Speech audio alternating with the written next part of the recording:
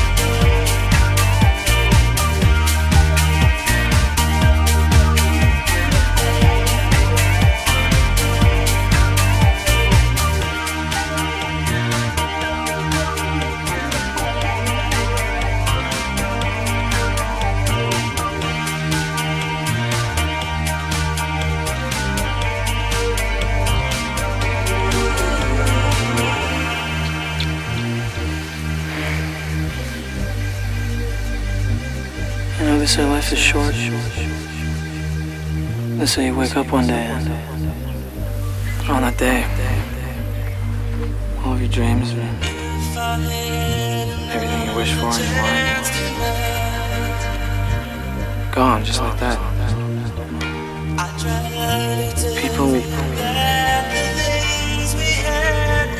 People get old and things change and situations change, and what I want is I want this moment right now, this day. My feelings for you, the way you look right now, the way I look at you, I just want this to last forever. I mean, no matter what, we've always had this and had each other, and nothing can change that. But I just want you to know, no matter what, you always have somebody here for you. Always, and I'm never gonna leave you. I'm never gonna leave you. I love you.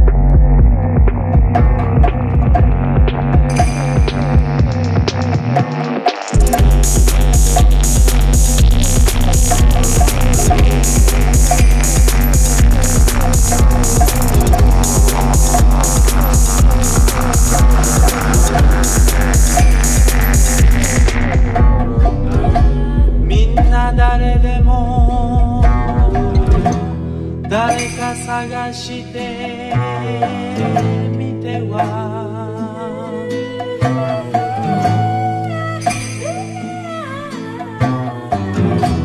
誰もいないと泣いているのだけど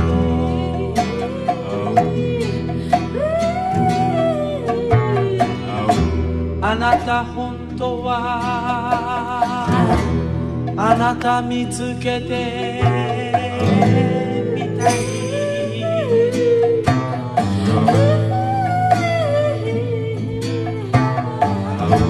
愛の言葉はあなた自身に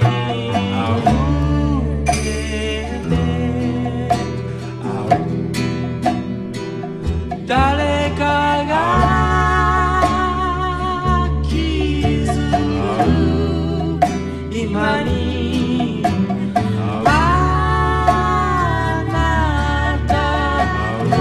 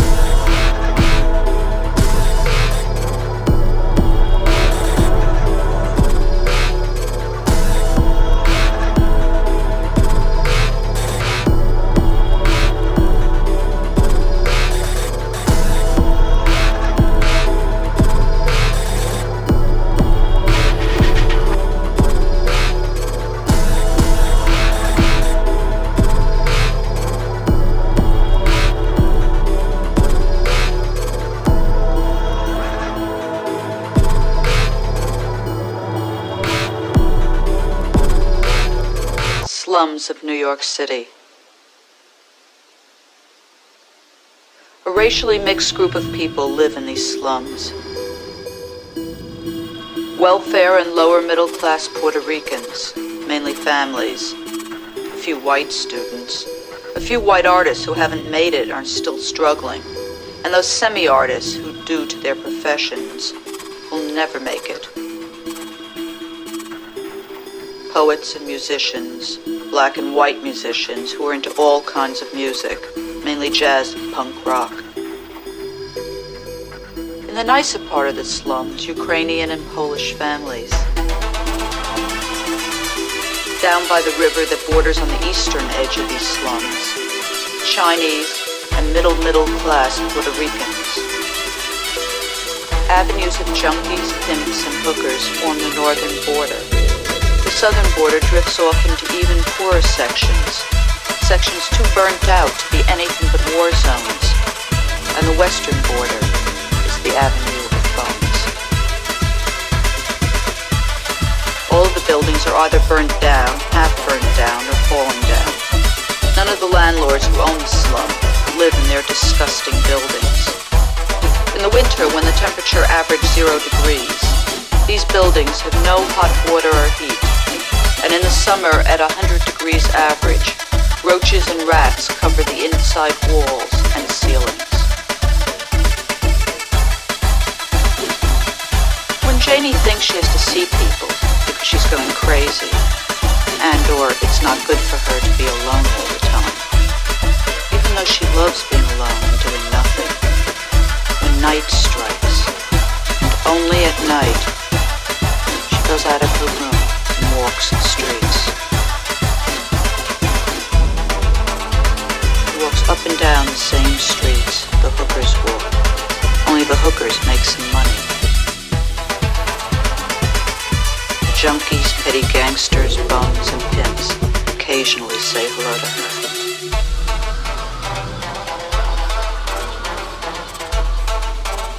After a night or two, Janie hates walking the streets doing nothing, so she goes back to her room and does nothing.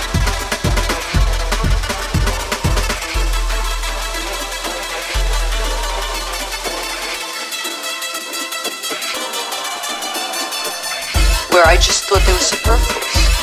I wasn't really interested in these characters. I wasn't interested in the beautiful sentences of John Updike. I found very little pleasure in reading them. Did you take it further? Why didn't you? Why weren't you interested in? I felt the culture was an imposition. What exactly do you mean by that? That I was being given. When I went to school, there was always great culture. This is how you should think. This is a great work of art. It was the same thing with the formal art in the art world. And it didn't have anything to do with me.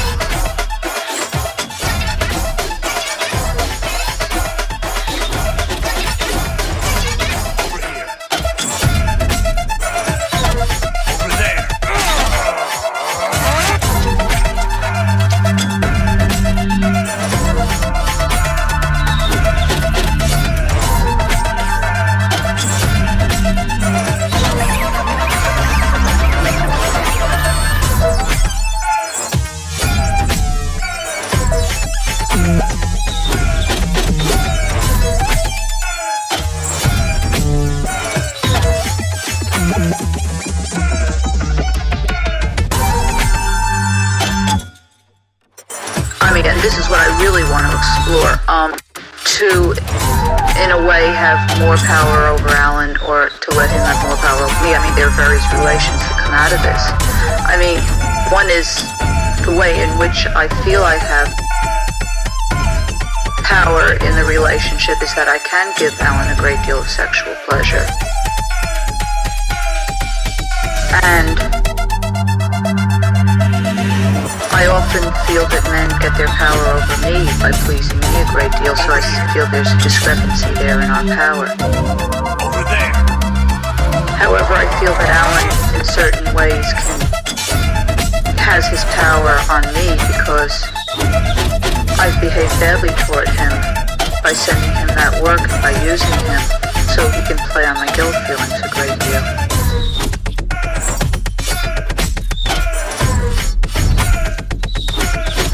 And I think the physical ways we relate are interesting for those reasons.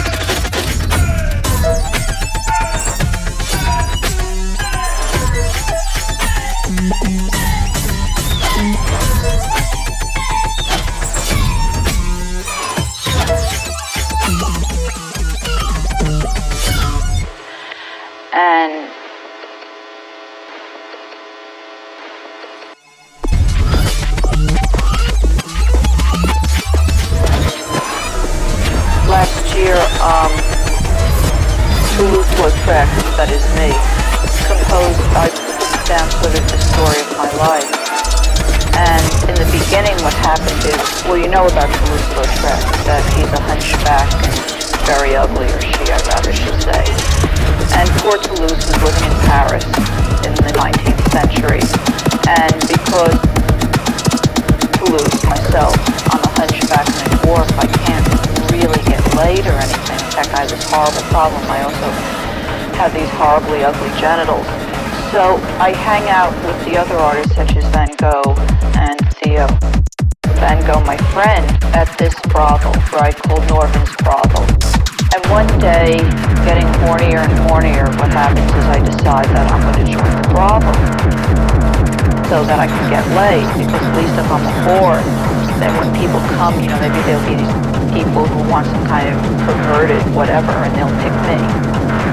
So now this brothel is full of men, and all the prostitutes are men, though I'm a woman. And all the main whores in the brothel are named Rhys Chatham, Garrett List, and Peter Gordon. So we're all sitting around one night in the brothel after work. This is the scene, and it's very dark, just like this. And we don't know what to do because we're very tired. We've had a long day's work, but we can't get to sleep because we still have that kind of funny, frenetic energy you get when you fuck too much. So what we do to get each other to sleep, since we can't fuck or anything because we're sick of it, is we tell each other fairy tales. And what I'm going to read you is the second fairy tale, which I, Toulouse, tell to everybody else, you, the whores, to get you to sleep.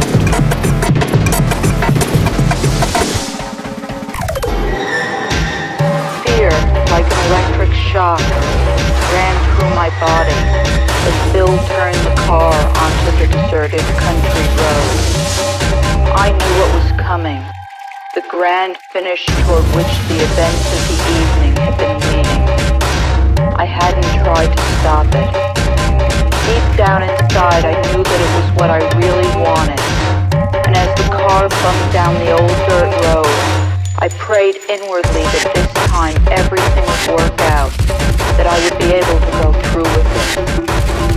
Bravely, I tried to fight down the familiar feeling of terror, but the attempt was useless. Slowly, surely, it began to take control of me, increasing as we rocked closer and closer to the end of the road. I watched Bill as he drove, wondering if he had any idea of the way I felt. No, of course not. He thought I was just another girl, maybe prettier than most, but basically like everybody else. He had no idea of the struggle going on inside my head, or the dark secret that lay in my past. But I knew that all too soon he would find out what I was really like, that he would be gone also, just like all the others. We were near the end of the road and Bill slowed the car to a stop along the side. He switched off the light. Then, stretching his arms above his head, he gave a long, contented sigh. "Wow," he said, "it's a terrific night. Listen to the birds." "I am," I said, trying to sound calm. Even though my heart was beating so violently, I could hardly even speak. Bill turned his face to me and smiled. It was dark, and I could barely make out his features. His light brown hair was black. The moonlight, glittering in his eyes, hid their blue, and turned his freckled face ash white. Although I knew he was good-looking, the darkness made him seem more a monster than a man. Without wanting to, I started to shake. Bill reached out and put his hand lightly on my leg. "What's the matter? Are you cold?" "Yes, a little," I answered quietly, even though my inner voice was screaming, "No, I'm not cold, you fool. I'm scared half to death."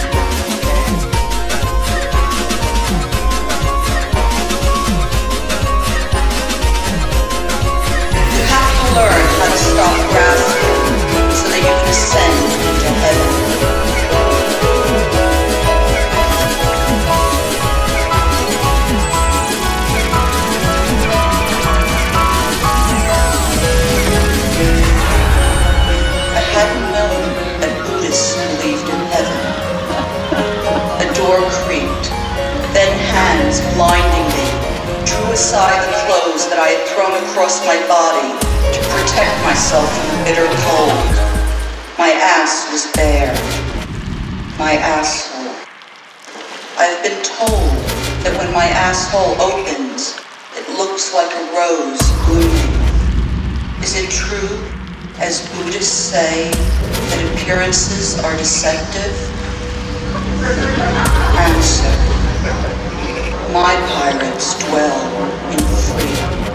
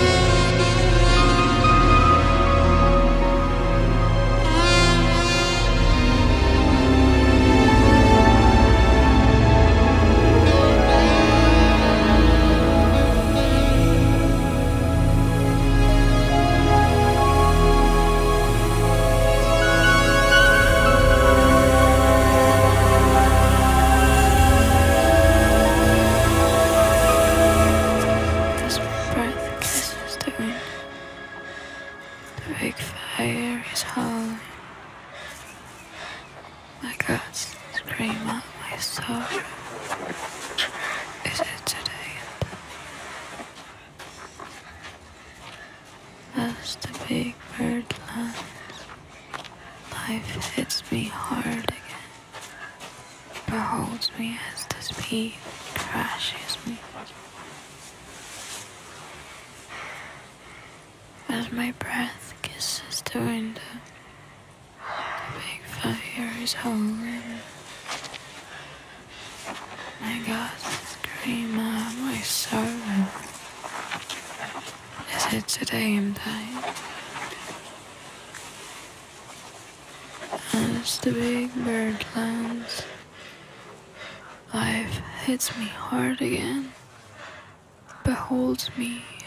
beat crashes me, as my breath kisses the wind. The big fire is howling, my guts scream out my sorrow. Is it today?